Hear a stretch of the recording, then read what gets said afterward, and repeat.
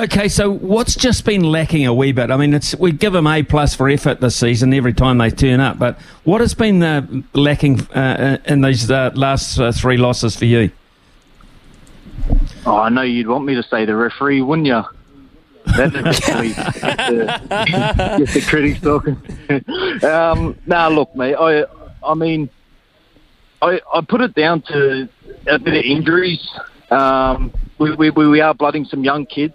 Tohu was a massive in last week, and I think we took the Panthers right to the wire. What I didn't see when everyone was getting excited at the start, I didn't think we'd played anyone to sort of be really happy about the season yet. Like, yes, we had some good wins, but the Cowboys aren't the Cowboys we knew of last year. Now, when they played the Storm and they've played Penrith, they've gotten close in those games. It's just those, I think the moments that matter we've just been lacking, and it'll be 1 or 2 moments in a game. It's hard to put it down to one thing, but I do love the move of Walker back to 14 and definitely with Tohu back at 13. I think the punch is going to start coming the next couple of weeks when we get Mitch Barnett, Jazz Tavanga back, and I think we're going to have a forward pack that we can really, really depend on and probably chuck the season on their backs.